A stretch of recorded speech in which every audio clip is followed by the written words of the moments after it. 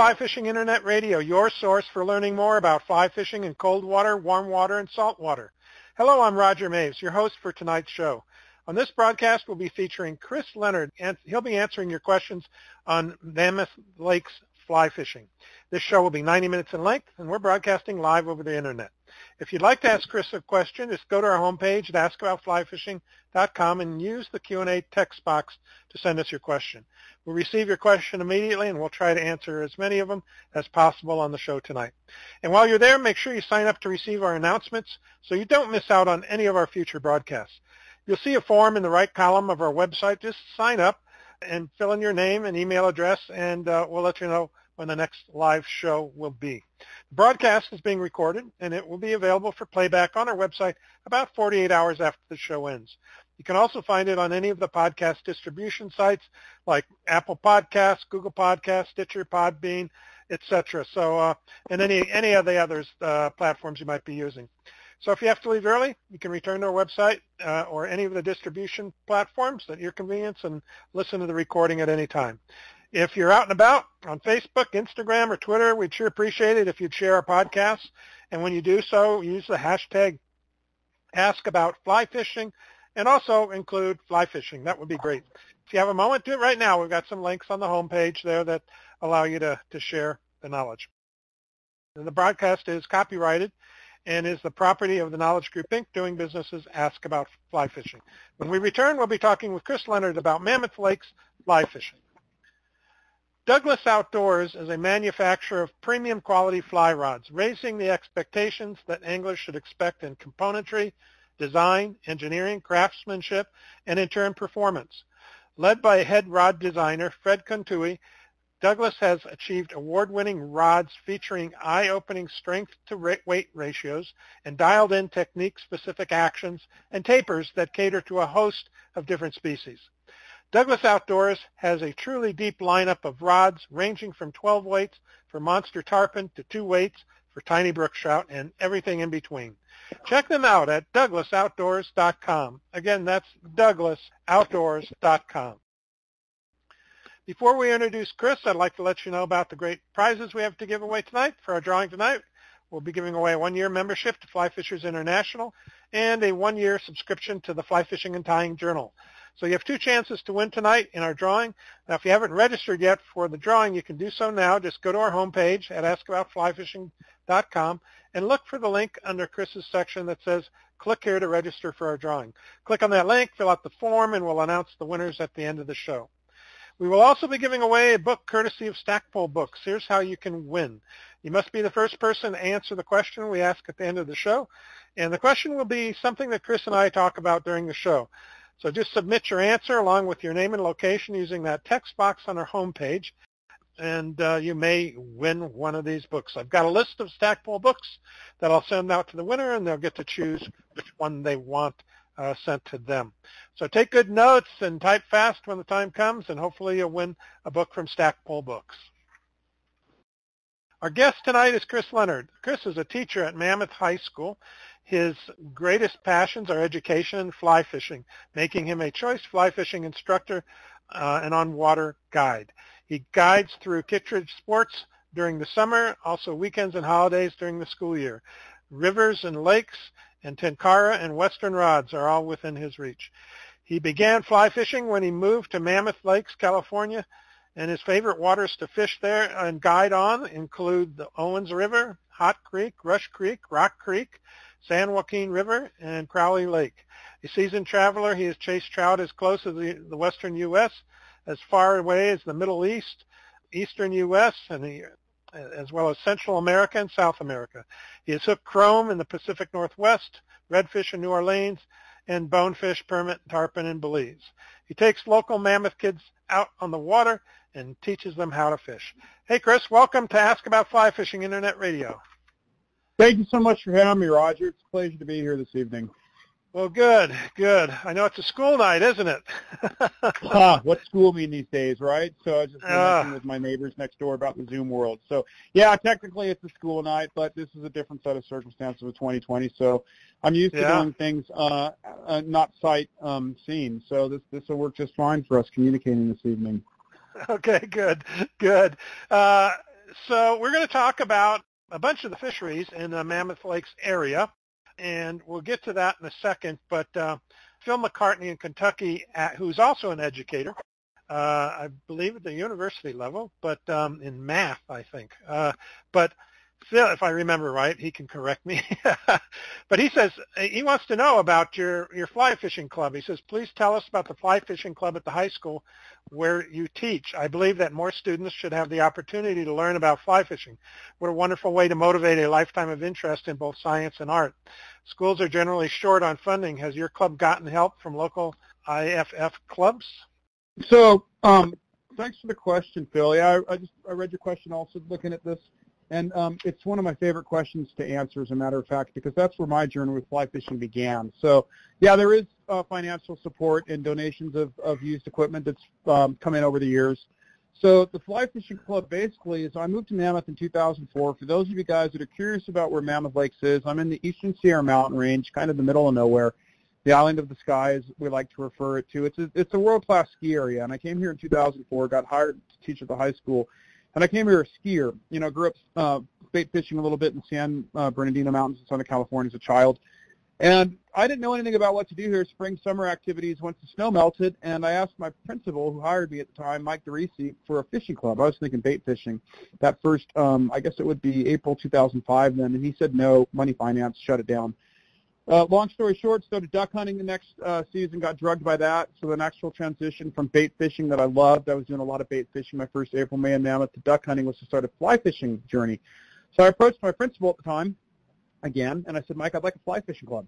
I did my background research. I threw out words that I didn't know the meaning of at the time, like entomology and ichthyology and hydraulics and all this. And he said, sure, you can go ahead and do it. I was offering a free science classroom after school, basically. I teach the social sciences myself.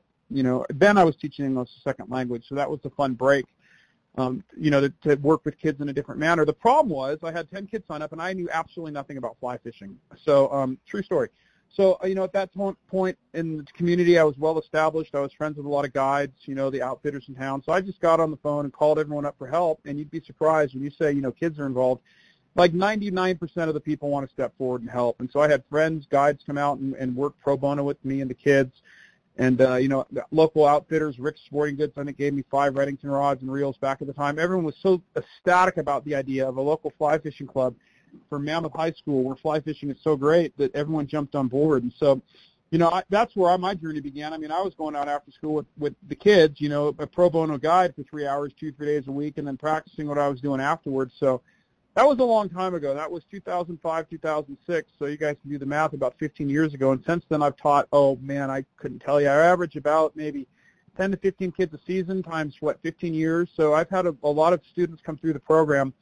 Some of them are all grown up now. Like, Garrett Wormhout went through the program. He's a manager down at Troutfitter in town. And Chad Caston went through the program, and he's a sidekick of his at Troutfitter. And Reed Lindestruth went through the program, and he's a local guide, full-time employed at the geothermal plant. The kids that haven't been fly fishers have gone out and done great things. Sergio working up at the mountain as a middle manager. It's been pretty cool. So there's a couple other kids. Bo Tyndall went into science. It's been a really cool thing to watch. And in regards to asking about kind of your take on how to get this started, you want to learn to swim, you jump in the pool. And so I'd say the same thing with starting a fly fishing club. In order for things like this to get started, it takes an individual. Someone who's got curiosity and a little motivation, and that was me back in 2005. So it just, get on the horn, man. Call the outfitters, call the reps. You'd be surprised at how much positive feedback you get from people, and people love the idea. And so, because kids are the future of the generation, and they're sponges that we can mold and shape to kind of take over from us older dudes, and be the next people we hand the rod to in the sport. So I've had support from Southwest Council. I've had support from so many people I can't even name it, to be honest. It's, and we're not talking huge monetary donations, but, I see some money rolling every now and then, or just something like you get your name out there is how it works, and I've gotten, like from retired folk out in New York that send me old rods that say, I haven't used this in 10 years. Here, use it for the kids. So it's really, I would use publicity as your number one kind of source of getting off the ground when you do something like this. If you want to start up a club, and this goes for any of you guys listening anywhere in the country, be loud, talk about it, be vocal, and people will come out and help. And it's been such a fun journey. And I've had it informal. I mean, some kids have come. It's usually run in spring during the start of the traditional season, and some kids come out, 2 days a week, and other kids might come once, decide they don't want to do it. Some kids will come every day. I mean, it's been really awesome. It's been a really, really rewarding experience for me. It's one of those things where you get more than you give, and that's just been the truth. Yeah. Well, hey, thanks so much for doing that for those kids. And we know, like you say, this is the future. If we don't start with them, fly fishing will peter out. We need the young people involved. So kudos to you, Chris, for doing that. And I hope that Phil maybe will get something going at his university, even because I know now the name slipped me, but out in Pennsylvania at the university level, there were fly fishing courses out there. They're being that name's taught. Come up a few times, yes. Mm-hmm.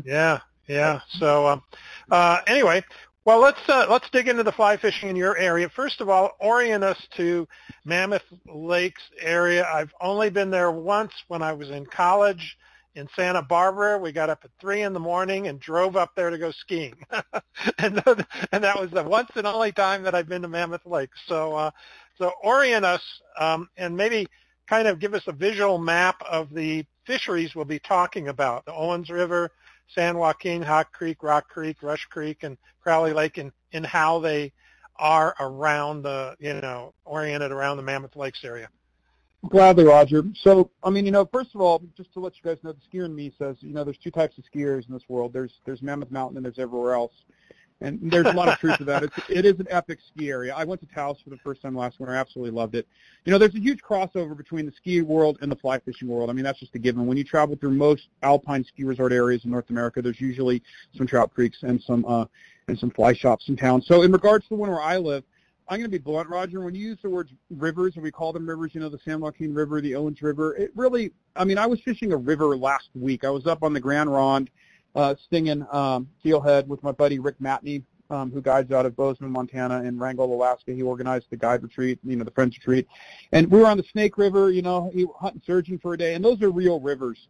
And so in the Eastern Sierra, well, I'm being blunt, right? We have what are the creeks that are called rivers. And so the upper Owens and the lower Owens are both flowing at about 100 cubic feet per second right now. We call that a river, right? There are creeks that flow way more than that. So the beauty of that is it's a lot of wade trips, walking wade trips throughout the area. There really is, in my opinion, is there driftable water here. The Sierra Drifters, a guide service, and some others drift the lower Owens down in the valley in Bishop.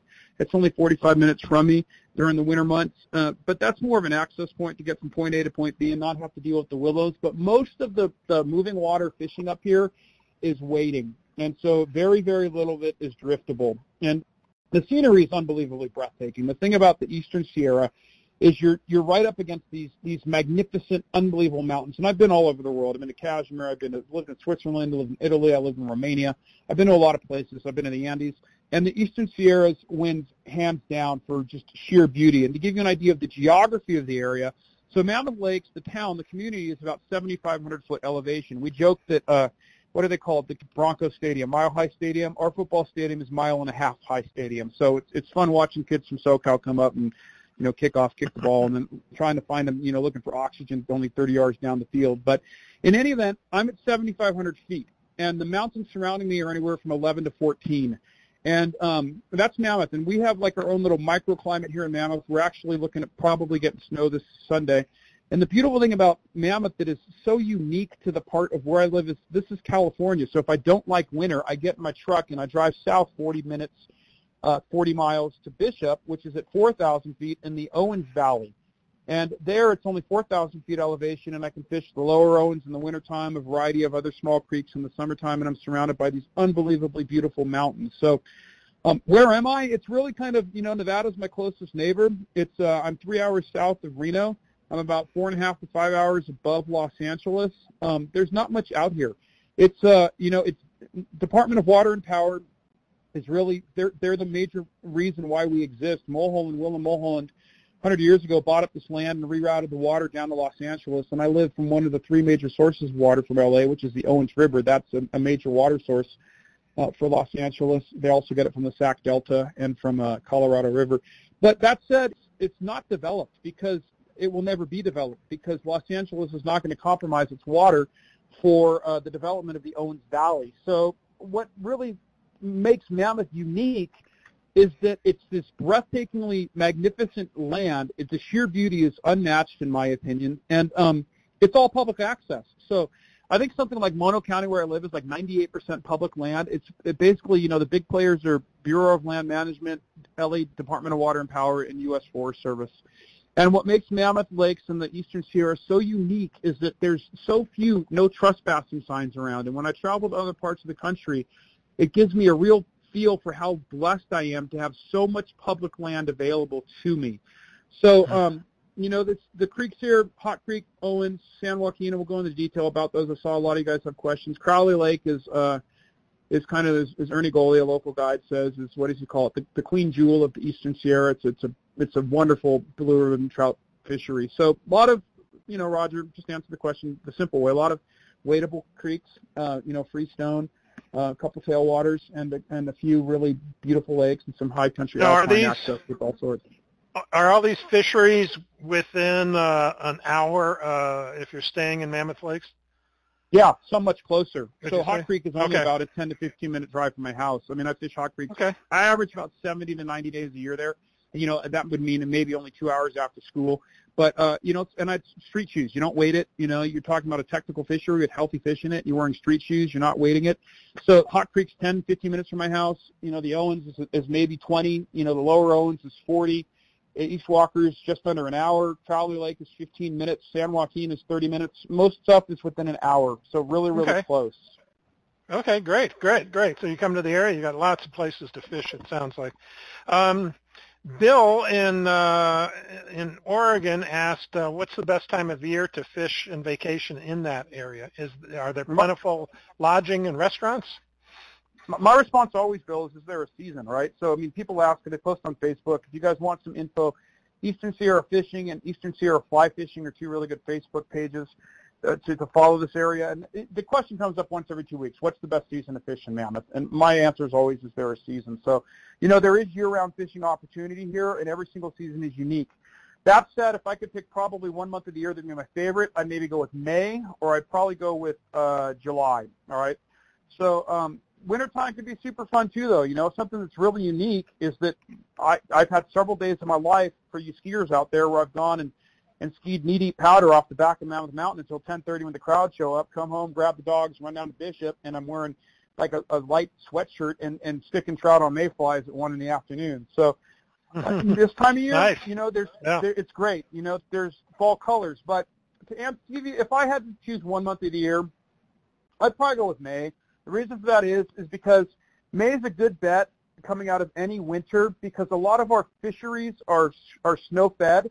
So if we have a major winter, you're looking at usually June. The rivers can be blown out. The lakes will fish well, but you're going to lose the rivers. If you don't have a great river, there's still high water content in May. You're going to get some snow runoff. So in May, the fish always are kind of like, start of the season, curious, usually a more user-friendly fish you're fishing for. I love July. I love the long days. I think July, the dry action is incredible, off the hook good. But there is no bad month to be here. If you're a skier, come out in February and do what I do and ski a half day and fish a half day. If you don't like the tourism, come in October, November when crowds are lighter. It's just there's always an opportunity to fish here, and that's kind of the beauty of it. Cool. There were two questions. I'm going to kind of merge them together. Peter Rogers in Sonoma, California, and Greg Stumpf in Powell Butte, Oregon. Both are asking, what's your favorite, which of these is your favorite place to fish? And is there a place that you would guide rather than fish yourself? I mean, is there a preferred guide river or creek, let's call them, as opposed to absolutely. Your favorite place? Yeah. Well, there is a mesh there, to be honest, Roger, and those are great questions, so thanks for reaching out. I do know Greg, actually, personally, a good friend of mine. Thanks for asking, Greg.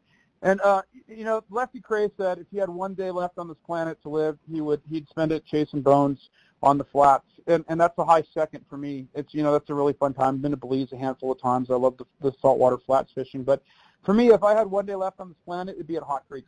So, I mentioned Hot Creek earlier, and Hot Creek, guys, is a unique place. It's spring-fed. It's also it is as well, it's manipulated by snowmelt, affected by snowmelt, but it's generally spring-fed, and it's got all the right circumstances for trout habitat. It's, the vegetation, basically the structure of it. It's a small creek. It's, you don't wade it. You wear your tennis shoes, and it's got some really healthy fish that are in it.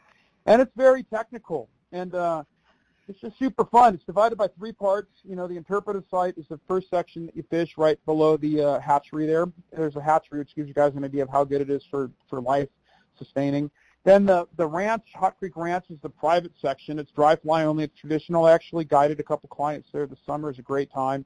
And then you get the canyon, which is the public access section. And so you get a variety of dry fly and wet fly action there. And it's just a super pretty place. It's I've seen a lot of pretty trout fisheries in the world, and Hot Creek is just my favorite. I love it to fish.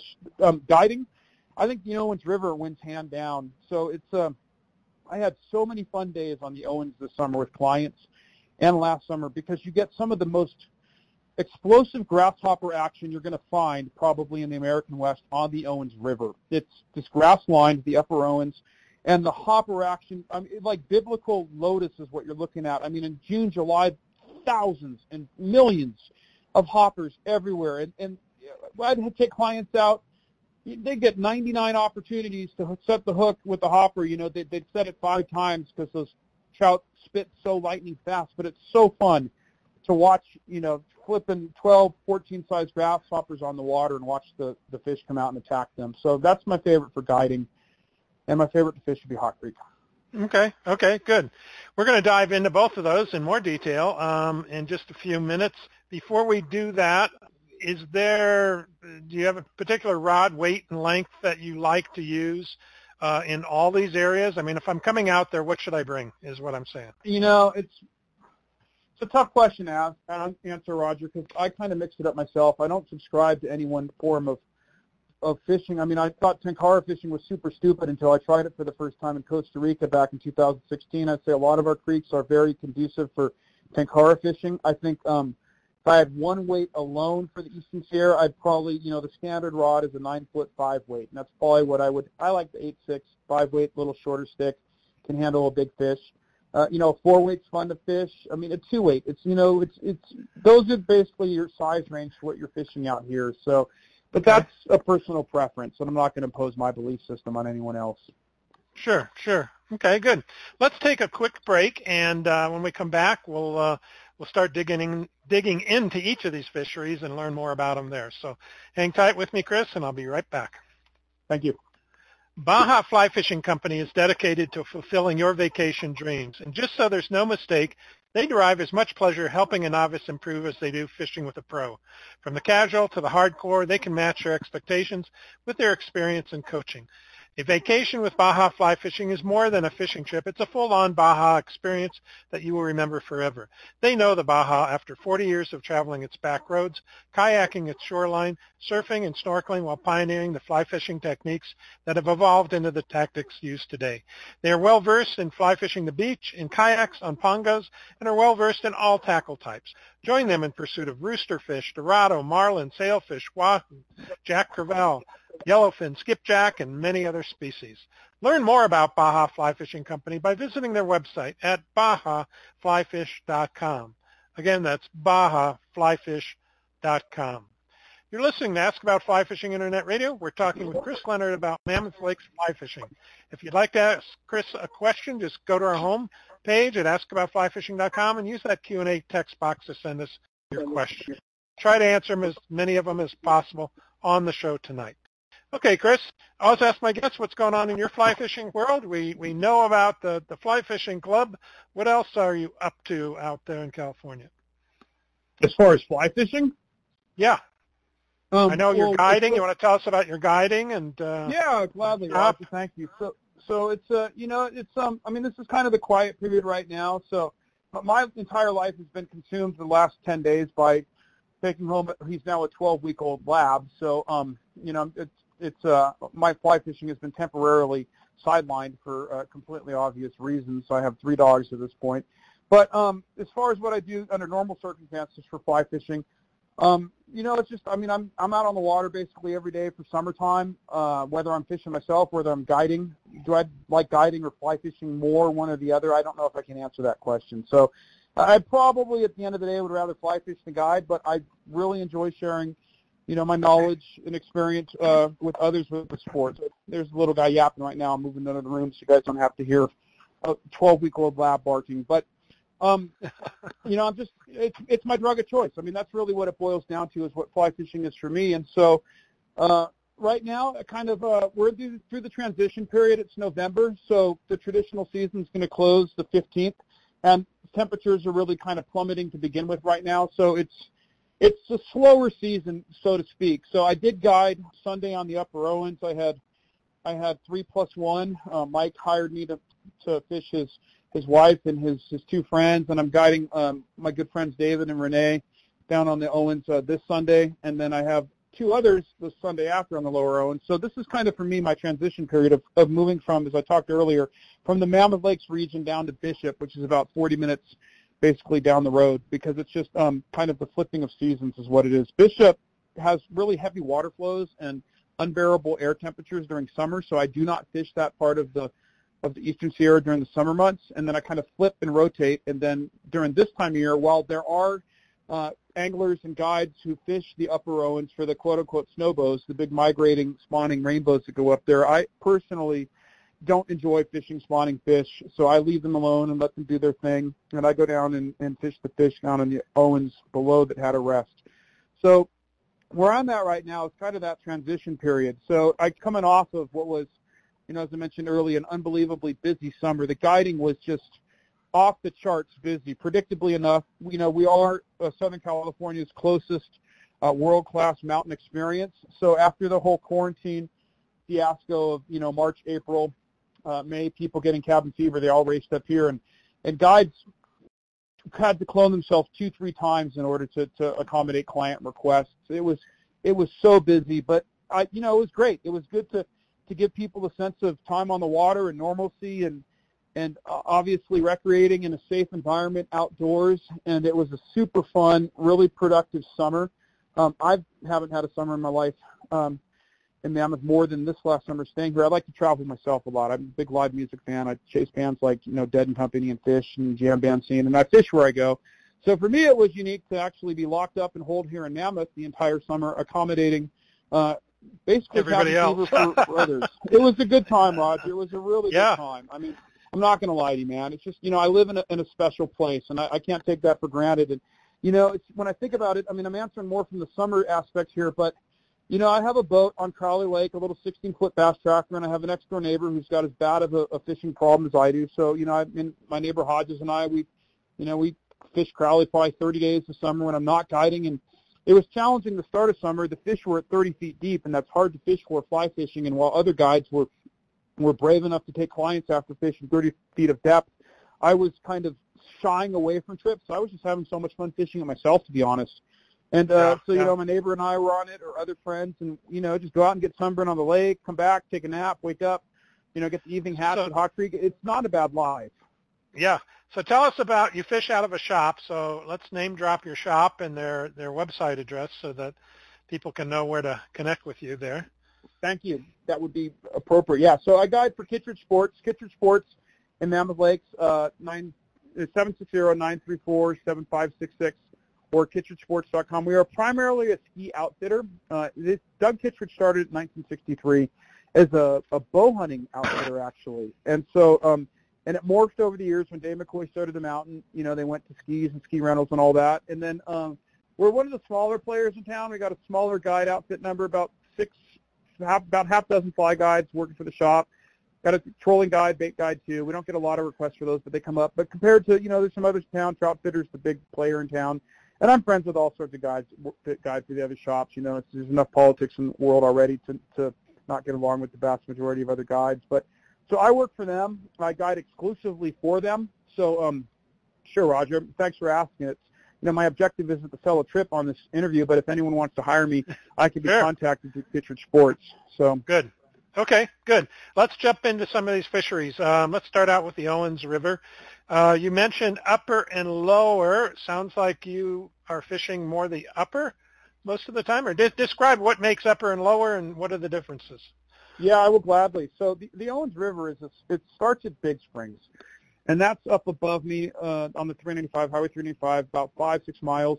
And it's where basically the springs open up, and then it flows into the Owens River. Now, the Owens River then picks up some water from Grant Lake and Rush Creek, and DWP has done a good job of being able to reroute water through various channels and tubes and such over the years in order to get it into the California aqueduct that flows down to Los Angeles. So the upper Owens River, which is below me in Mammoth, short drive, 15, 20 minutes, flows for about, I'd tell you maybe 4 miles the way the crow flies until it enters, maybe more than that. No, more than that. Probably 6 miles, 7 miles the way the crow flies until it enters Crowley Lake. And then at Crowley Lake it's actually misnamed. It should be called Crowley Reservoir. It's a man-made reservoir, but that's a semantic discussion. And then from there, it flows through what some people call the gorge or the Middle Owens. And so that's the part that, the first part of the gorge is not really fishable. There's some spots. There's part of the gorge down by Bishop that people do get into. It's treacherous area. It's, the rattlesnakes. I don't spend a lot of time there. I fish more with the lower Owens is where it flows out of Pleasant Valley Reservoir. So the middle part of the Owens flows into Pleasant Valley Reservoir, which is a reservoir just above Bishop, and then it flows into the lower Owens and all throughout the Owens Valley. And then you get into also things like warm water species like carp and some bluegill, some bass, some catfish. So it's that's the Owens. It really is kind of the backbone of the area, I would say. So the upper Owens area that is closer to you and you fish, what does that water look like there? Is it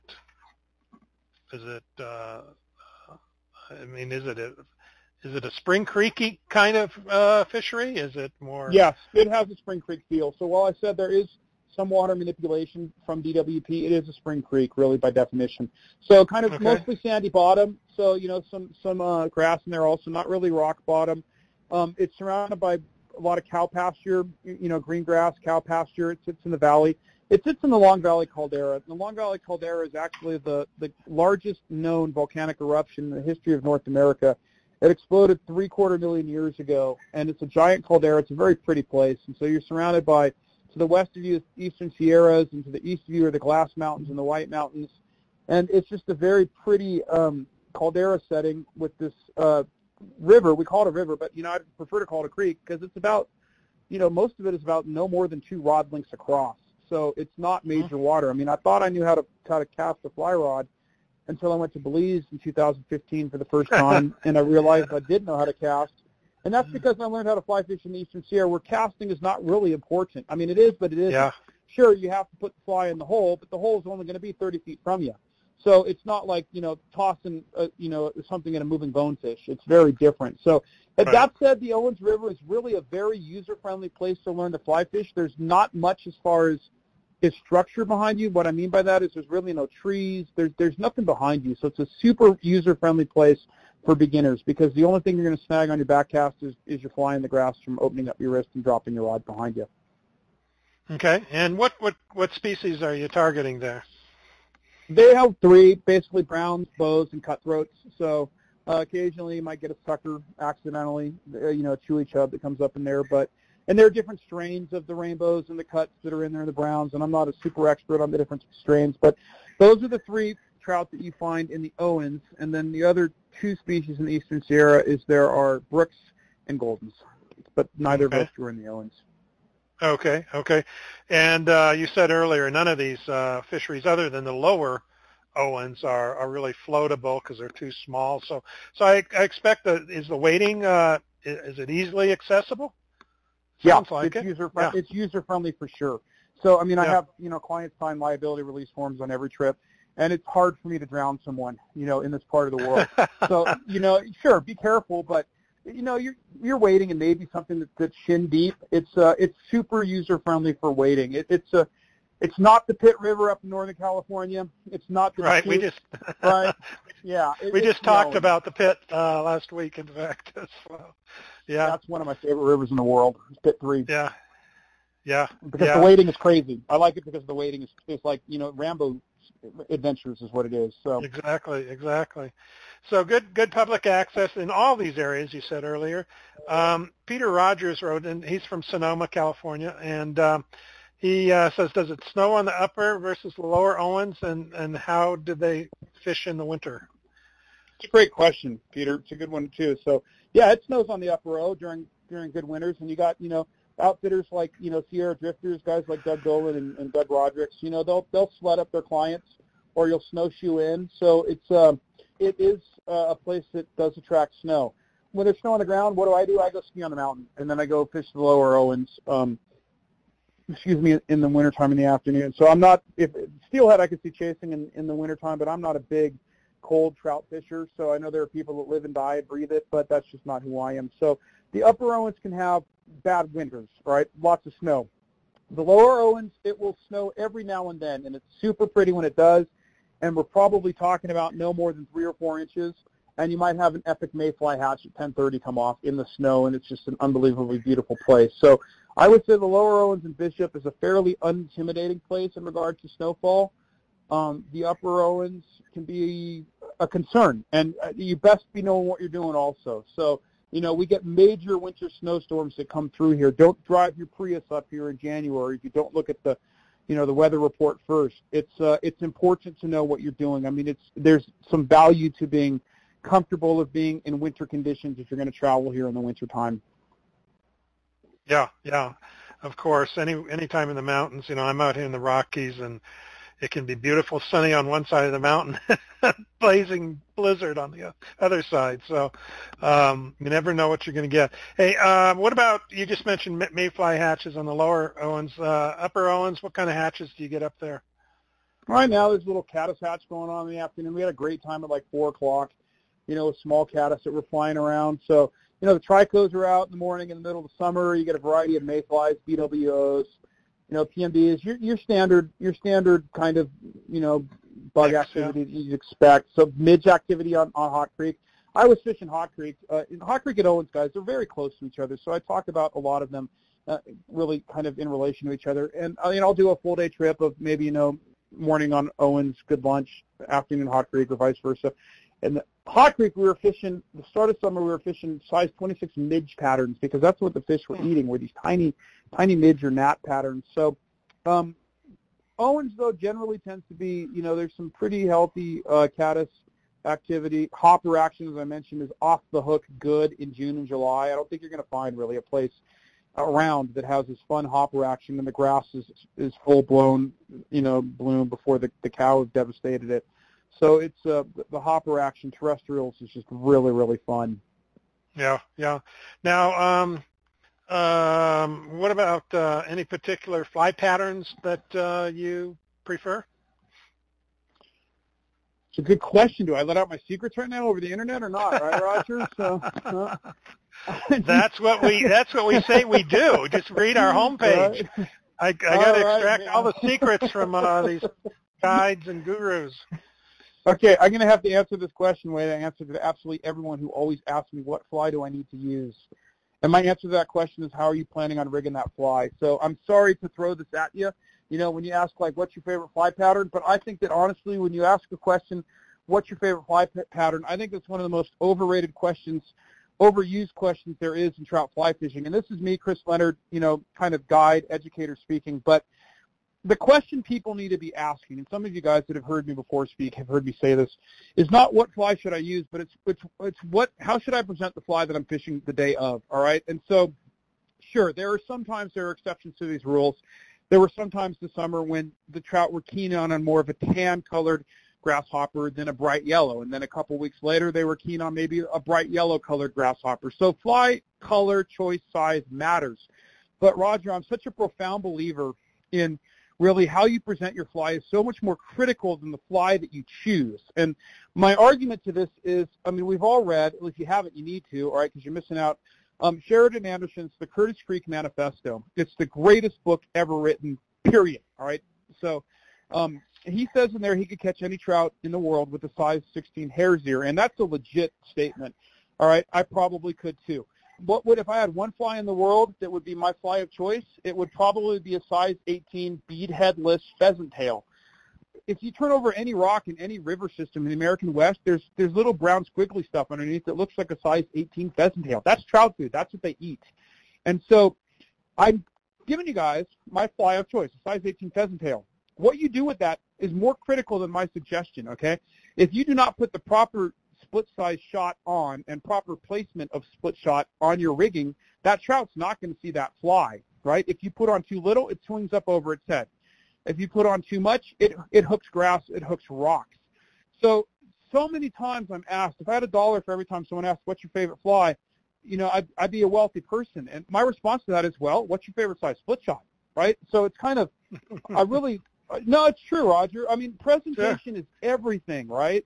And so fly fishers are this strange group of people, let's be honest, like, oh, I tie this fly that only works on months, you know, ending, you know, on the second full moon of the lunar year according to the Grecan calendar, right? It's not, throw that out the door, right? It's sure, I'm sure your fly pattern works well for you, but so does my size 18 pheasant tail. And so what is it? Trout are eclectic eaters. They can be picky at times. We know that. All right, Hot Creek, size 26, you know, Mitch patterns, yeah, that's a super picky fish. But most fish, right, are going to at some point open their mouth and grab that size 18 pheasant tail if they see it. The critical thing for me is how do I present it so the fish sees it? Fish don't eat what fish don't see. So that's my Let's go there, Chris. Let's talk about how you present on Owens River and Hot Creek. Are you doing dry dropper? Are you using indicators, no indicators? That's a great question. And what kind of that question is, it's a great question. The answer to that is what's going on at the time, right? So during heavy flows, obviously, you know, indicator or indicatorless with heavy split shot will work really well. You could do indicatorless because you're not fishing that far across, right? So indicatorless is a tough thing for a lot of people, but if you understand high stick nymphing, it's a great place to high stick nymph. Dry dropper during lower flows. Why? Because there's less water in there, so you don't need, you know, to get your flies hung up on the bottom with the weight. And, you know, I'm a really believer in that beadhead, you know, or any sort of weighted wet fly for trout is, I like them for a dry dropper configuration because that bead head drops the fly into the water film. I do not like them when I'm fishing wet flies only because I think it creates a false kind of sense of turbulence tumbling through the water column. I think that a fly without a bead head has a more natural flow to it, and that split shot's doing the bottom of keeping that fly down, and then the fly is kind of tumbling more naturally, where that bead head is going to skip down more towards the bottom. So, I know it's once again, it's that question of what's going on at the time. I mean, how I fish, you know, the Owens today is considerably different from how I fished it 6 weeks ago, which is incomparably different from how I fished it 6 weeks before that. So, but that's the thrill of the sport. That's why we come back to this day in and day out, because I go to the Owens, I stick 16, I come back, I brag to my neighbor, I go back the next day, I get 2. And I ask myself, well, what did I do wrong today, right? So it's, you know, that's the fun of it, is it's the thrill of the hunt. And how you present, given the circumstances of the time, results in whether you have a successful day on the river or not. Yeah. Okay, let's take a quick break, and then we'll come back. And since you've been crossing over to Hot Creek, let's talk about Hot Creek when we come back. Sound good? Sounds great. Okay. WaterMaster is dedicated to providing their customers with the highest quality inflatables on the market, as well as unbeatable customer service and product support. They are best known for their signature products, the WaterMaster Grizzly and Kodiak rafts. These rafts are lightweight, compact, durable, versatile, and safe. WaterMaster rafts are everything your personal watercraft should be. They have been used by anglers and hunters all over the world for over 15 years, including Dave Whitlock, one of fly fishing's greatest innovators. Dave said, with my WaterMaster, I can enjoy more fishing per hour than any other method I've ever tried. After 2.5 years of testing 15 models of kick boats, I'm convinced that the WaterMaster is the ultimate personal flotation craft for warm and cold water fly fishing. Visit WaterMaster today and take a look at the ultimate personal flotation craft. Go to BigSkyInflatables.com. That's BigSkyInflatables.com. You're listening to Ask About Fly Fishing Internet Radio, and we're talking with Chris Leonard about Mammoth Lakes fly fishing. If you'd like to ask Chris a question, just go to our homepage, askaboutflyfishing.com, and fill in your question there and send it, and we'll try to get it answered. Let me check in here. Okay. Earlier I was talking about Phil McCartney. He is a math teacher at Northern Kentucky University, it looks like. So, and let's see. One is on Crowley. We'll get to that in a bit different. And you've kind of, Kathleen was asking about differences between summer and winter fly fishing in Eastern Sierra. You've kind of addressed some of that, but as we go further, you might want to keep that in mind, Chris, on these different fishers. Yeah, and then that's another Crowley Lake. And so, okay, good.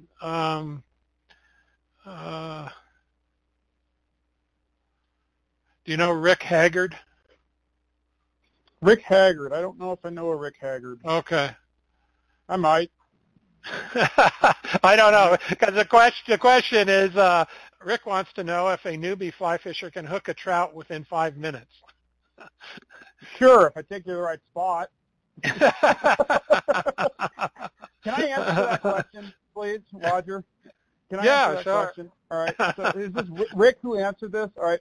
Rick, you got to hear me preach my set of ethics right now. And so I don't fish spawning fish, right? And so that's just, I believe that spawning fish should be left alone. And, spawning fish are easy targets.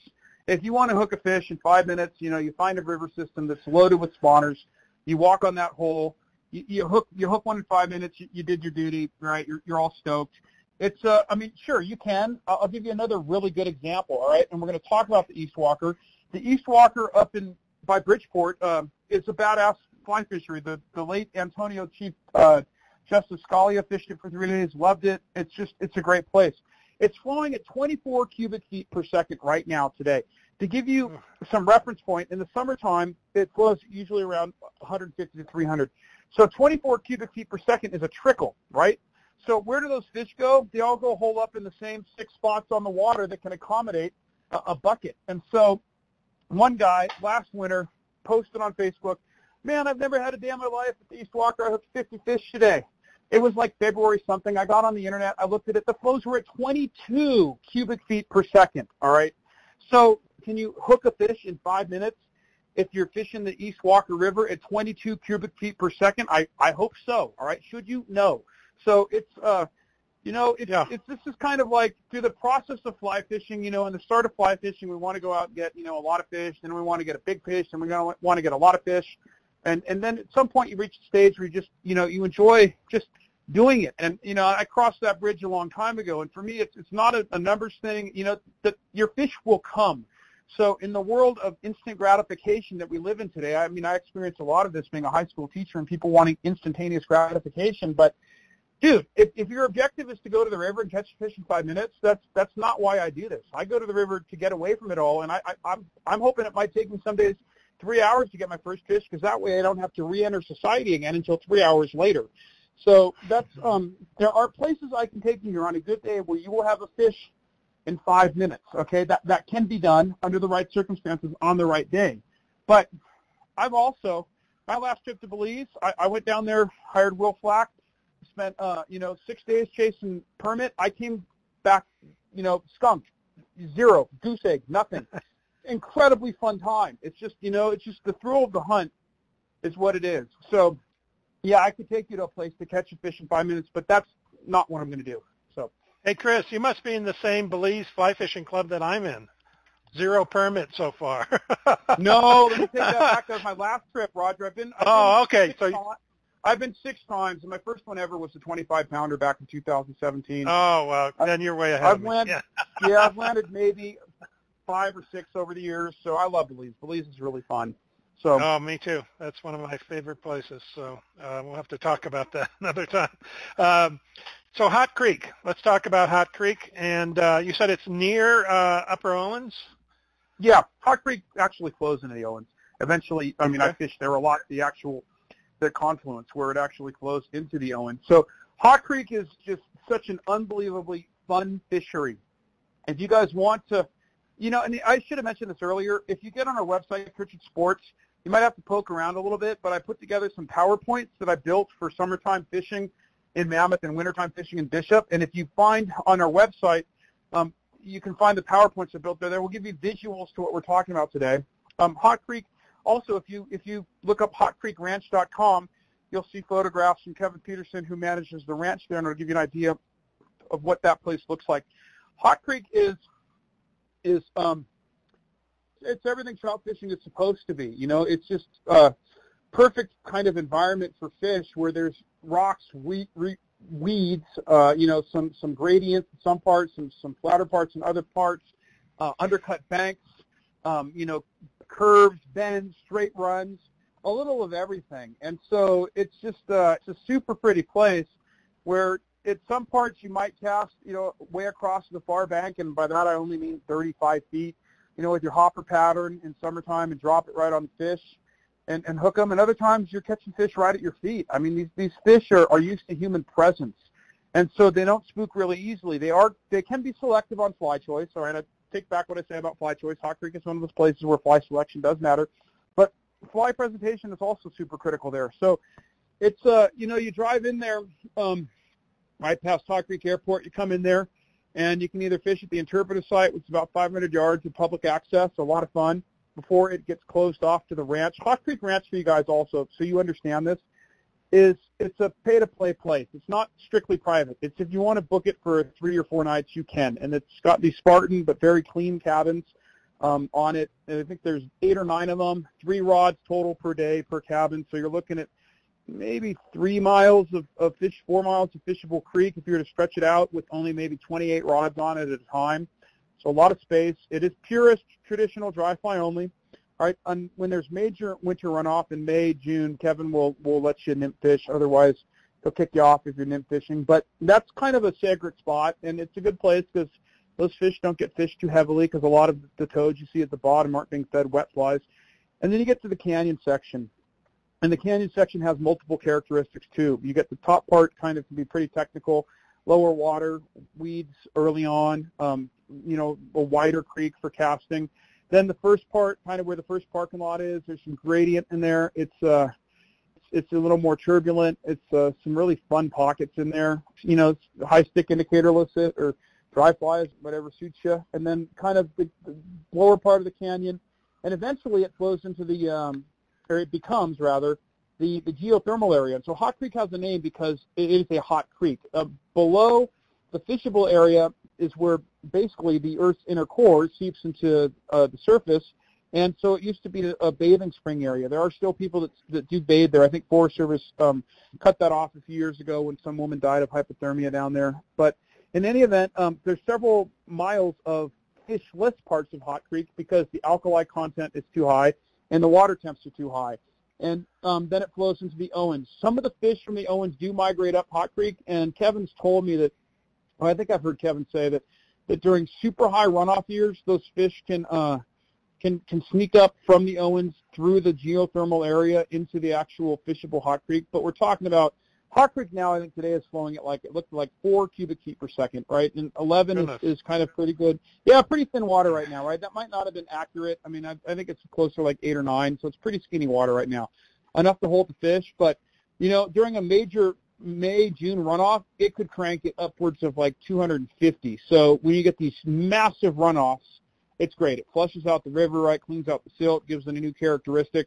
And that might allow for those Owens River fish to move up into Hot Creek. But generally speaking, it's kind of a self-contained fishery because it's on the lower end of the public access is a barrier for fish because of searing hot temperatures from geothermal activity. And at the top is just a spring where it originates, so there's nothing up there. So, and it's generally, I think it's safe to fish year-round. You don't get the lake fish, don't move up there during the spawn seasons because they can't. They're blockaded from the hot water, so they move up into the Owens. So I don't see anything wrong with fishing Hot Creek year-round from my set of ethics that I talked about for, dealing with spawning fish and such. But it's a pretty creek. And it's how would I compare it to anything?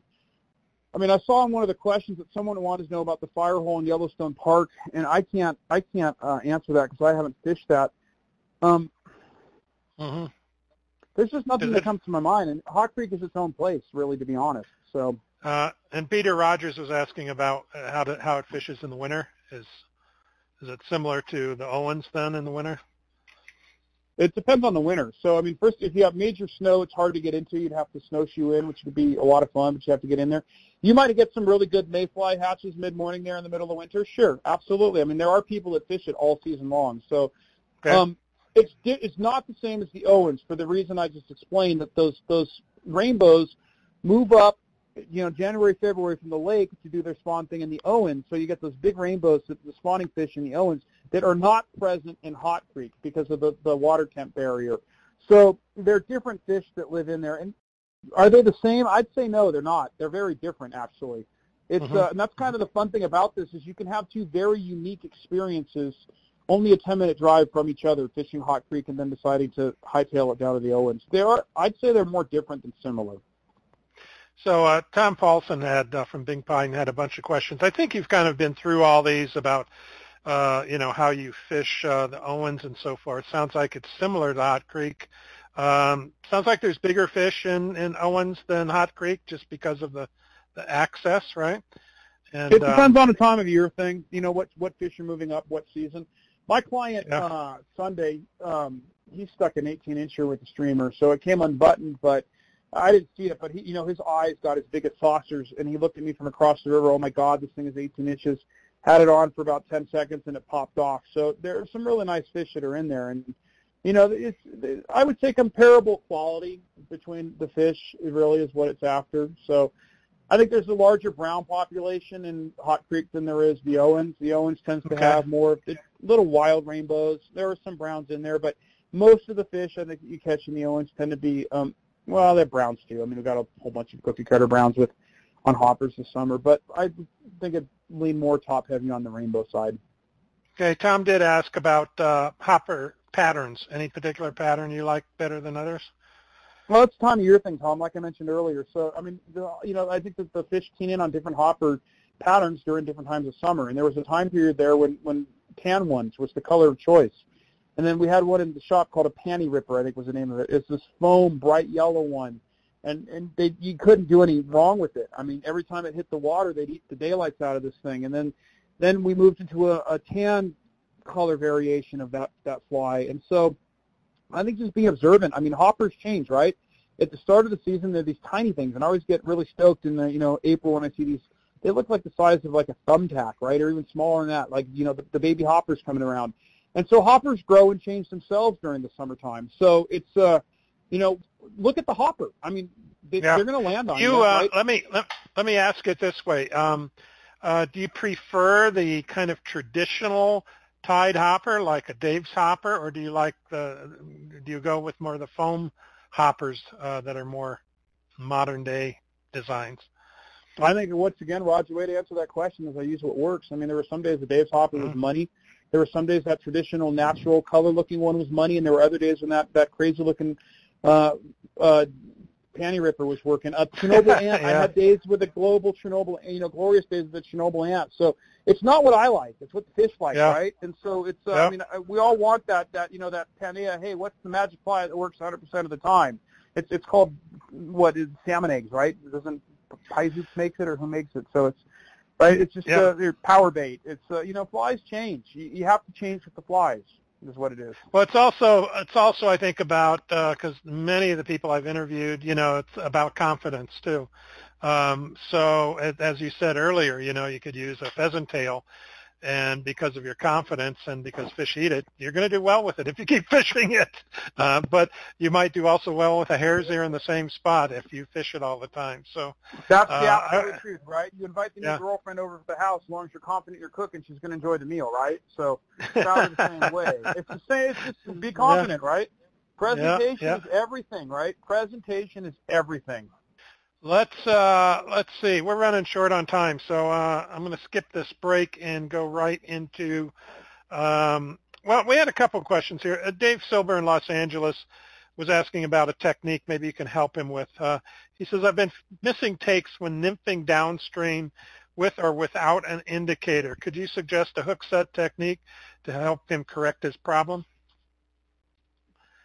Dave, it's the sort of thing where a visual reference would help me be able to identify what the issue is. I'm trying to draw a picture in my mind of what you're talking about. Since downstream hookup, so he's probably pulling it out of the fish's mouth.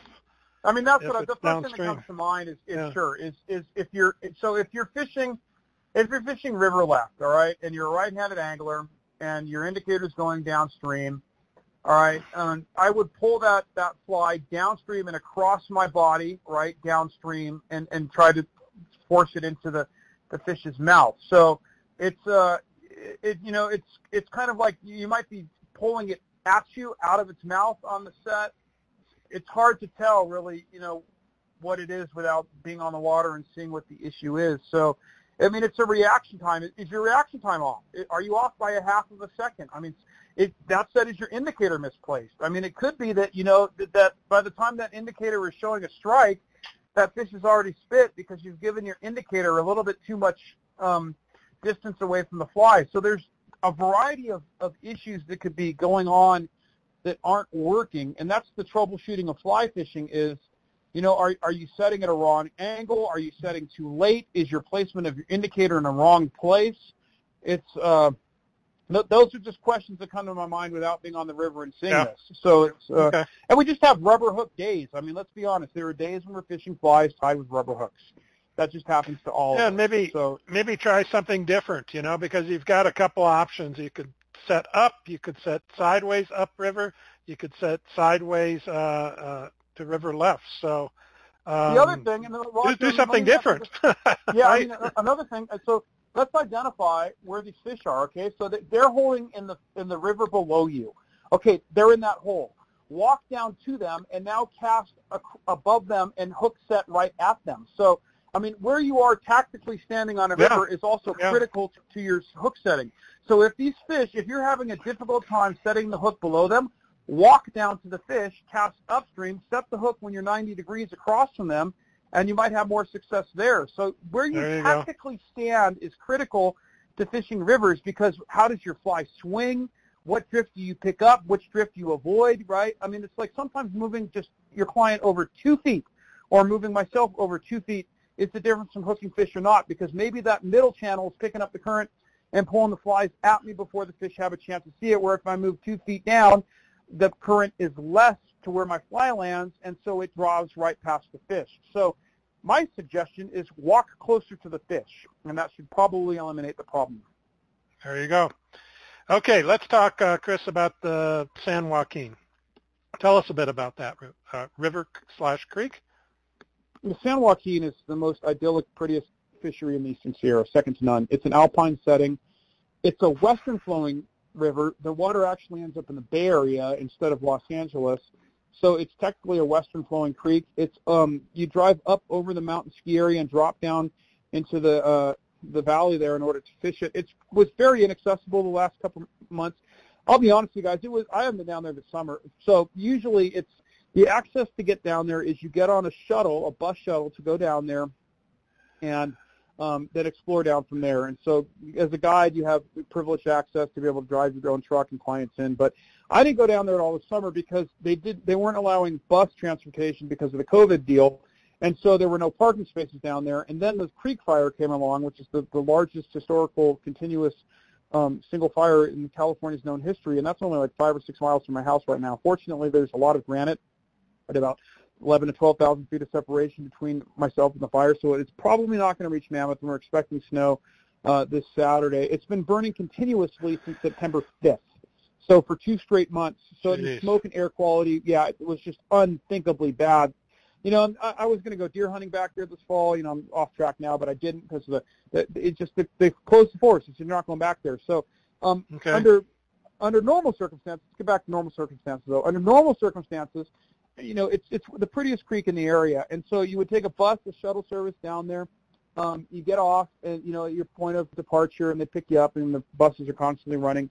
And it's very much an alpine fishery, right? You're surrounded by junipers and tamarack and all sorts of very beautiful alpine pines. There's some aspen, wild green onions you can pick, lupin, a variety of wildflowers. It's a super pretty place.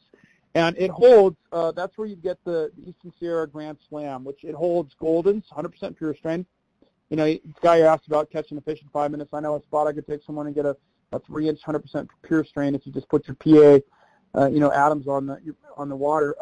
There's pure strain Goldens, there's hybrids, there's rainbows, there's brooks, and there's browns, and it's possible to catch all of them in one day. So it's a very, very pretty place. It's a sort of place where walking, there's a variety of campgrounds on the river, and so it's a sort of place where when you walk off the beaten path, a half mile or more, you start to uncover fish that might be a little hungrier towards your fly because they see less pressure. So it's just a super, super pretty place is what it is. They're not big fish, but they're beautiful fish. Is it easy to wade there or to access? It depends. I'd say yes. I'd say generally yes. The thing about it, if it's hard to wade, you're not going to be able to get there because so there's a Forest Service gate at the top of the pass there, and the gate does not open until most of the snow is melted off. And so that said, you could legally fish it if you wanted to get on a road bicycle and bike up and bike down. It opens up, I think, the last Saturday of April. You can legally fish it. You'd have a good exercise pedaling back up on your way out again. But it's generally speaking, it's not accessible then because it's by road because the Forest Service hasn't opened up the gate yet. So generally speaking, by the time the Forest Service has unlocked the gate, the fishing is really good because it's not that heavy snow melt has pushed through the water, and the fish haven't seen flies in several months, and they're hungry, and they're going to have a grand old time. And then they close it again towards, whenever the snow looks like it's going to fly. And I've fished, which client did I take down there? It was, I think it was Tom Chapman, my buddy who lives down in Bishop. I fished him there about a year ago in October. Bitter cold towards the end of the season, super cold, a slower day on the water because the fish weren't just really active, but just super pretty. I mean, there's no one down there that time of year. And so clear me up. It's a lot of fun. Yeah, I'm a little confused about the access there because you said you could only get there by shuttle bus or with a guide. Yeah, so Roger, I will explain this, okay? Okay. So it is a dead-end road.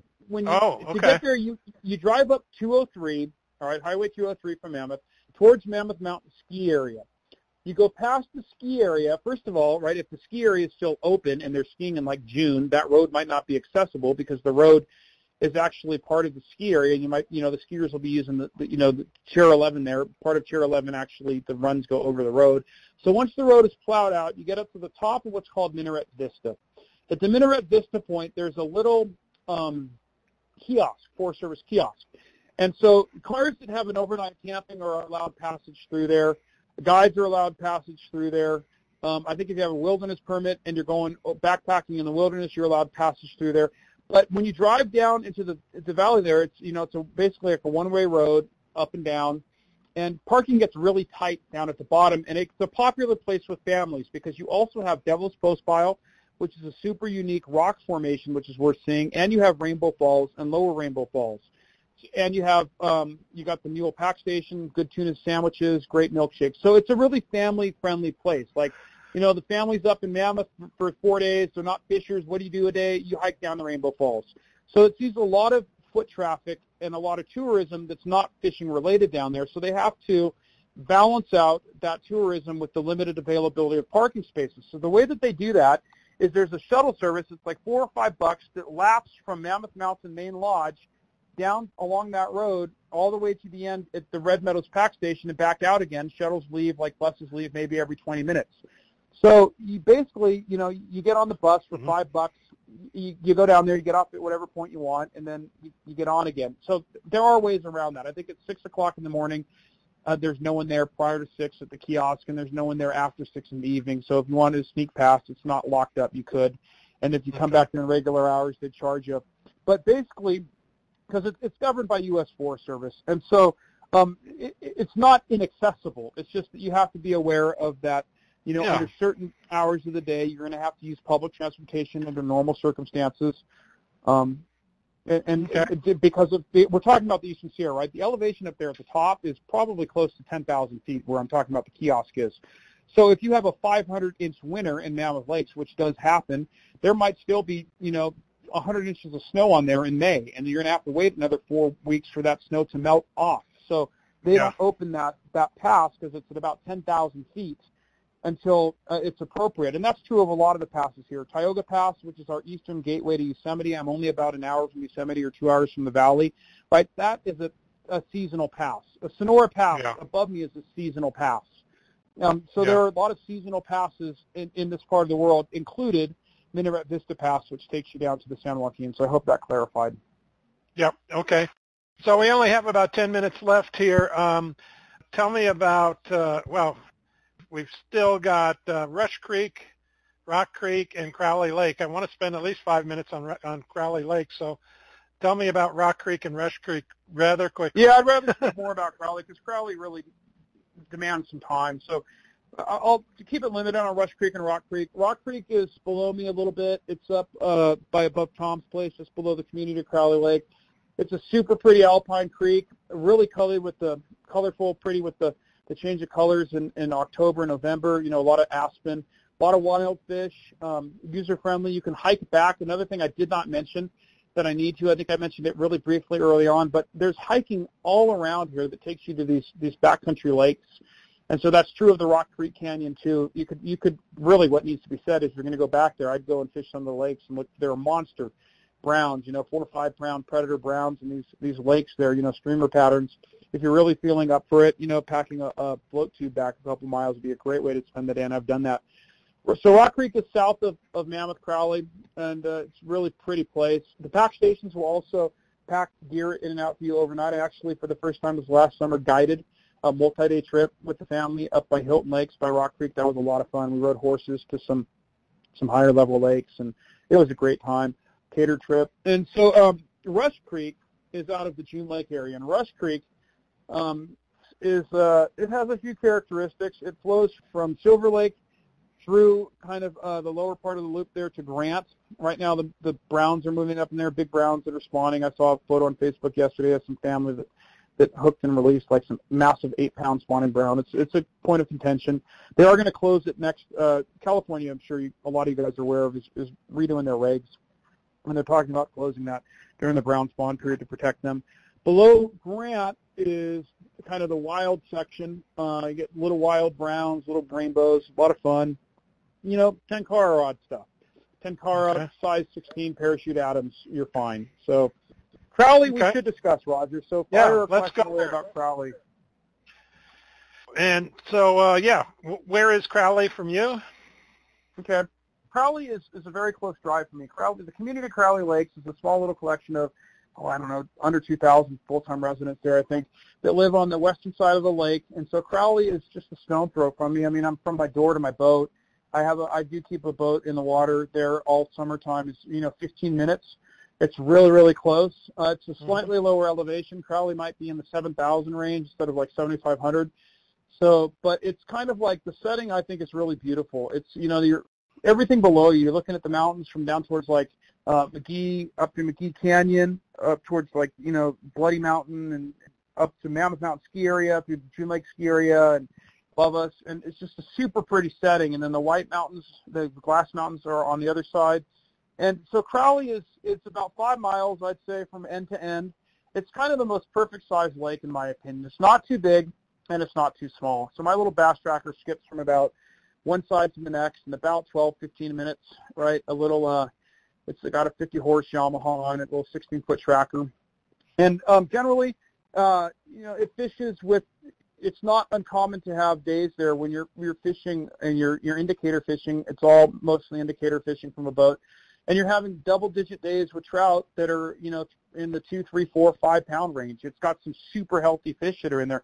If you want to catch the big fish in the Eastern Sierra, that's the place to go. A big part about it is when the bite's on, right? So, early season, they're spread out because the water temperature is pretty uniform throughout most of the lake on the colder side. So they're pretty comfortable in highly oxidated parts of all of the lake. Then as summer progresses and air temps heat up, they concentrate into those, the tributaries that flow into there. And the major one would be the Owens. Another major one is McGee. Hilton is a smaller one. So the fish, you might need to hunt them down. And so the fish in that lake are looking for the cold water source. They're looking for muddy ground. The mud is where the midges hatch. So, we're midge fishing, Corona midge fishing, as they call it up north of me in Oregon and Washington. Usually pattern range, anywhere from 16, 18, maybe 14 start of the season. Color variation helps, so just be aware of what's going on. I would suggest tying your own flies for Crowley is beneficial. I mean, some guys out there, Ernie, Foley, Joe Contaldi, they tie their own flies. They make these beautiful-looking patterns, and towards the end of the season, they seem to hook more fish than I do, and I think a reason for that is because they're fishing flies that haven't been educated over, several weeks of the season. Some great tried-and-true patterns like Mickey Barron. You can buy in the shop there, his Red Baron, his Copper Tigers. I mean, some stuff that just really works well. The bugs tend to be, smaller towards the end of the season. They start off big, and so, I was hooking them recently. When I say recently, I mean the end of the season, September-ish. Just the black and silver zebra midge was working just fine. So that said, Jerry, generally... Yeah. Jerry Watkin in San Diego was asking the most effective methods. And can you successfully fish from a float tube, or do you really need to fish it from a boat? Can you fish it from shore? Shore's hard, Roger. Shore is really hard because you really need to find the fish. So there are sometimes, like right now with the browns that moved in, right, to the tributary spawning, sure, you can hook them in Whiskey Creek. But under most circumstances, you need to be over the fish. And so up at the north end, or Green Banks or some of the McGee Whiskey, a float tube can be killer. I mean, I've seen tubers have better days than guys on boats. I like having a boat because you can skip around from part A to part B really quickly, and it'd be hard for me to get a couple dogs in my float tube. Right, a lot of people that see me on the show know that my dogs are my number one fishing companions, and I got 3 now with Tao. So I have no idea the young puppy I just got. I have no idea how that's going to unfold next summer, but I'll worry about that bridge when I have to cross it. But I think float tube or boat. So boat access is done right there through the Crowley Lake Fish Camp that Adam and Abby run. Friendly staff that works there. Float tube you could access from in the north end by the Green Church, drive down, or over in Layton Springs on the far side, or right there at the gate 2 in Whiskey. It's not that hard. I would advise for you float tubers at Crowley to be aware of how far out in the lake you go, because generally speaking, the wind clock does kick in. We're usually around between 11 and 12. That switch comes on, and with 5 minutes it goes from calm to blowing, and it could be a wet, possibly even dangerous scenario if you get wind and chop and you're out there in a tube. So just look at the weather report, which is common sense for any fly fishing anywhere in the world you're going. So just find the fish. Find the fish. Yeah, I got some questions that came in on the internet, so let me roll through them here. George Hall in Yuba City, California. He says, what's the best area for float tubing in Crowley, and what to watch out for? I don't know if he means what to watch out for. No, maybe he means what to watch out for as far as finding fish, maybe? I'll be honest with you guys. What's the number one way to find where the fish are in Crowley? Facebook, right? I mean, I can take 3 weeks off of Crowley, go play out in the American West, come back, get on Facebook, look at all the posts, and read the background, and then know where the fish are. I mean, there really aren't that many secrets in the world. It's true, right, Roger? Yeah. Social media has been a blessing, but it's also been a destruction of fly fishing. And so, Crowley is such a heavily hit place that if you get on Eastern Sierra Fishing or Eastern Sierra Fly Fishing, the Facebook pages, there's also a Crowley Lake Crowley Lake Fishing Facebook page. And just follow the Facebook pages and read the background and understand, or just pop in the shops. I mean, the shops are not going to lie to you. It's just, they'll tell you the fish are in McGee or the fish are in the north end. Or they'll be honest and say, they're in 10 to 14 feet or they're in 30 feet. So it's where are they? What to look out for? I think that there's so much information out there today that it can be overwhelming, and there's maybe a little bit too much. It's which is better for those looking for the quick fix than not enough. But if you're just doing your research before you come up and cruise Facebook and, pop in a shop and ask someone and you know what you're doing, they're going to point you in the right direction and say, yeah, the fish right now are north end, 9 feet, red pattern's working good right now. So it's not hard to find the fish in Crowley. I'd say it's one of the least sacred places in the Eastern Sierra. Okay, Phil in Kentucky says he just saw that Crowley Lake has a regulation that the minimum length for keepers is 18 inches. He says, so that begs the question, are there lots of 18-inch and bigger trout in Crowley? Yes, there are. Let me explain it for you guys who don't live in California. I'll explain to you right now. California Department of Fish and Wildlife is going through a midlife crisis, and they're talking about rewriting the regulations, the simplification of regulation process, I think they call it, for over 500 fisheries. And so they really are undecided with what they're going to do with Crowley. If we're talking about how the regs read right now, so it's at the start of season, which is the last Saturday of April, it opens up for any method, bait, fly, barbs, 5 fish, any size, well, your 6-inch minimum, whatever it is, I don't ever kill trout, so it doesn't matter. Any method, right? And then it changes over in August 1st. It changes to barbless only, flies or lures only, maximum of 2 fish, I think 18 inches in length, and we call those the legal fish. So yeah, there are some huge fish that are in there. There's also, let me take back about what I said about killing fish.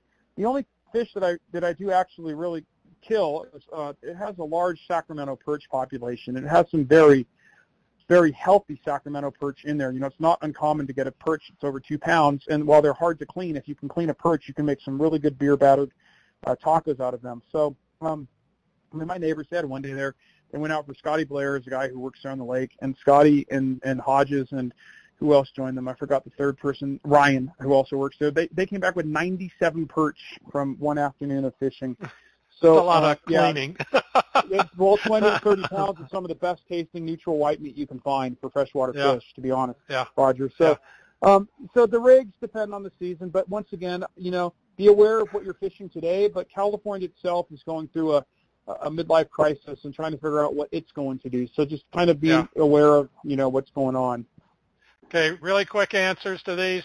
How does the Tenkara fare? How does the Tenkara setup fare in Mammoth? Is it gaining popularity?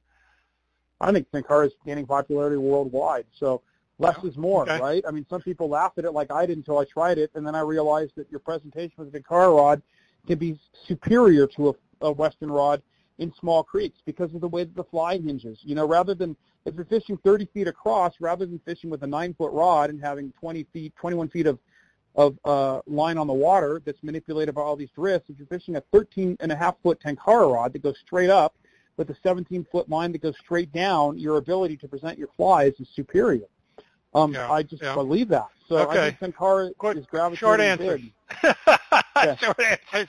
Sorry, Roger. Craig Williams. I'm having fun, man. Craig Williams in Plymouth, California. He says, does Howard Archelaris still commercially accommodate fishermen on the Upper Owens? The Archelaris Ranch. Archelaris? Archelaris Ranch. I do not believe so. I do not believe so. Okay. Sorry, Craig. No information there. Let's see. Treg Owings in Idaho, I think he's talking about the San Joaquin. He says, do you need waders, and can you wear them on the bus? Sure, you can wear them on the bus. Absolutely. Okay. And you do not, wading boots in the summertime, waders in the winter. Yes. Okay, good. Okay, last question. From Phil in Kentucky says, if I want to fish in relative solitude in this area, where would I go? There's hundreds of miles of fisheries in the backcountry we didn't even talk about. So that's a great closing question, is you've got access to trails everywhere, all over the place where there's no one around. So that's a great question to sum this up with. Is the Eastern Sierras a vast region with lots of alpine lakes, lots of creeks that flow in and out of alpine lakes. If you want to walk, you're going to go and find absolute solitude. Okay, great. All right, thanks. Stick with me now. Chris, we've got a bit more material to cover here, and we're going to do some giveaways I want you to help me out with. So Sure. Stick with me, and we're going to wrap it up here with the Q&A. We also are going to be giving away that 1-year membership to Fly Fishers International and a 1-year subscription to Fly Fishing and Tying Journal and that book from Stackpole Books. So hang with me, folks, and we'll be right back. The Bristol Bay region of southwest Alaska is home to the largest runs of wild salmon on the planet and some of the best trophy rainbow trout fishing found anywhere. The Pebble Mine still remains a threat to the region, and 2 million acres of federal lands may also be at risk. The entire fly fishing industry has united in this epic conservation battle. Thousands of fishermen and 31 Alaska Native tribes depend on Bristol Bay every day. Pebble Mine will poison Bristol Bay with over 10 billion tons of toxic waste, which threatens to destroy their livelihoods. The only way to stop it is to act now. Anglers from across the country are joining the fight. Be one of them. Visit savebristolbay.org. That's savebristolbay.org/tell President Trump. So savebristolbay.org/tell President Trump. And there you can sign up a petition to stop this mine from going forward and to voice your concern and to get involved and to help save one of the most beautiful places in the world. So do that, and let's help save that fishery. Just a quick reminder to everyone, before you leave the website tonight, please take a minute and leave us your feedback about the show. You can find a link on our homepage in the section of tonight's show that says, what did you think of this show? Just go there and fill in the form and let us know what you think. Now it's time to give away the prizes. Our drawings are randomly selected from the show's registration database. If you didn't register for tonight's show, it's too late now, but make sure you do so for our next show. You don't want to miss out on some of these great prizes we have to offer, so make sure you get registered. If you are the lucky winner, we'll contact you after the show and provide you with information on how to receive your prize. So first, we'll be giving away a 1-year membership to Fly Fishers International. And to learn more about FFI, go to flyfishersinternational.org, flyfishersinternational.org. Fly Fishers International deals with both cold water, warm water, salt water, and is international, as they say, around the world. So, and they work in a lot of conservation efforts. Great, great organization to support. So if you don't win tonight, go join.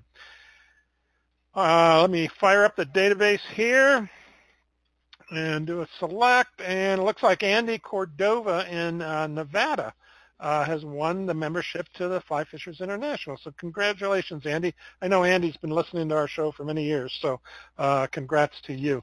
Now we'll give away a 1-year subscription to the Fly Fishing and Tying Journal, courtesy of Amato Books, another great publisher of fly fishing books and periodicals. So check them out at amatobooks.com. And our winner for that is Robert Patterson in New York. Robert Patterson. So congrats, Robert. I'm sure you'll enjoy your subscription to Fly Fishing and Tying Journal. So now we'll give away, courtesy of Stackpole Books, one of their books from a list that I have here.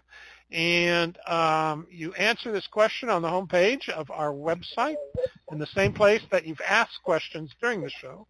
So you can go there now. And this is a 2-part question tonight. The first fishery, I want to know what fishery has 2 dams on it, 2 dams that Chris talked about. The second fishery I want to know about is where I can catch golden trout. Okay, so first fishery, 2 dams, second fishery, golden trout. I need both of those answers for you to win. So go ahead and fill that in. So Chris, takes them a minute to hear me because there's a slight delay in the broadcast. So and then they got to type it in, so we have to entertain them in the meantime. So how was skiing this year? Oh, it was great until the mountains closed, right? It was, Mammoth Mountain is a world-class ski area. It's, I moved here to ski. And the thing that's unique about Mammoth is that we get copious amounts of snow on really challenging terrain of a massive ski area with lots of comfortably warm days of lots of sunlight. So it's a skier's paradise. It can be crowded during the weekends, so if you can pull it off during the midweek, it's really a weekend destination, not a destination resort. I'd say coming up and ski it, and bring your fly rod and look me up, right? We'll we can get together and point you out in the right direction, something like that. So they closed your ski areas down too because of COVID. Is that what happened? Yeah, the last day that they skied, I think it was March 13th, was that crazy day. That was one of those Twilight Zone days of 2020, right? Yeah. When all the shops throughout the country lost food. And then it snowed the 14th, and they shut down the 15th. And they did not reopen again for the season. So they're planning on going full steam ahead this season with restrictions in regards to, access and lodges and stuff like that. They are encouraging the tourism. I think that's good. It's our town is 100% dependent on it, much more than the fishing. The skiing is really what drives this economy in our place. And it's an outdoor recreation. And truth be told, I believe that any form of outdoor recreation the chances of getting COVID is significantly low. So Well, same thing happened here in Colorado.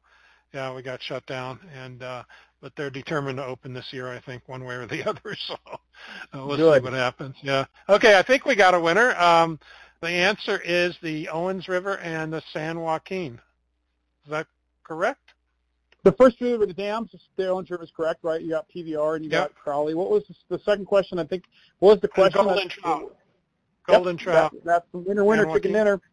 Mm-hmm. Okay, that's Craig Williams, Plymouth, California. Craig Williams. So congratulations, Craig.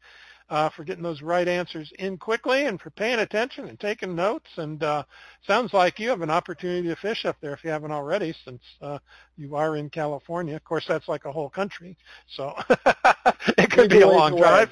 He is a ways away, but he is, okay. 14 hours for steelhead last week, so it's worth doing. Yeah. Well, thanks, Greg, for playing, and that really kind of closes things up for tonight.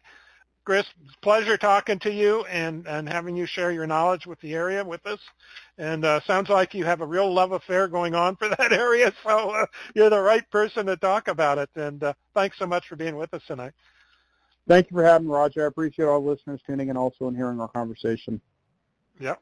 Hopefully all of you have found our podcast archive on our website. If you haven't, just look for the link at the top of our page or any of the pages. In the top line menu, you'll see the podcast archive. We have over 320 shows now in the archive. You can search it by keyword phrase, trout, tarpon, Madison River, permit, whatever you like, and you're going to find some show on it, I'm sure. So poke around, and plenty to learn there and explore. Our next broadcast will be on November 18th, 7 p.m. Mountain, 9 p.m. Eastern Time. On that show, I'll be interviewing Kirk Johnson, and our topic for the show will be The Feather Thief. Kirk is the author of the true crime adventure, The Feather Thief, and he was intrigued by the theft of hundreds of rare bird specimens from the Tring Museum in England. And Kirk journeys into the underground world of fanatical fly tyers and plume peddlers looking for the truth behind why the theft took place and what happened to all the birds that were stolen. So join us and hear the story from the author that has drawn so many readers to this great book. I'd like to thank Roger. Can I give a plug? Sure. I read that book this summer, and it is an amazingly well-written book. You guys should pick it up and read it. Tune in. It's an awesome story. Yeah. Even if you're not a fly fisher, it's an awesome story, right? It's a great story. It's a great story. Yeah. Uh-huh. Yeah, well, good. Well, everybody join us, and you'll be able to ask questions of Kirk next show. I'd like to thank Fly Fishers International, Amato Books, Douglas Outdoors, Baja Fly Fishing, and Watermaster for sponsoring our show tonight. Don't forget to visit our website at askaboutflyfishing.com and make sure you're signed up to receive our announcements so you don't miss out on any of our future broadcasts. Thanks for listening to Ask About Fly Fishing Internet Radio. We hope you enjoyed the show. That's it. Good night, everyone, and good fishing. Well,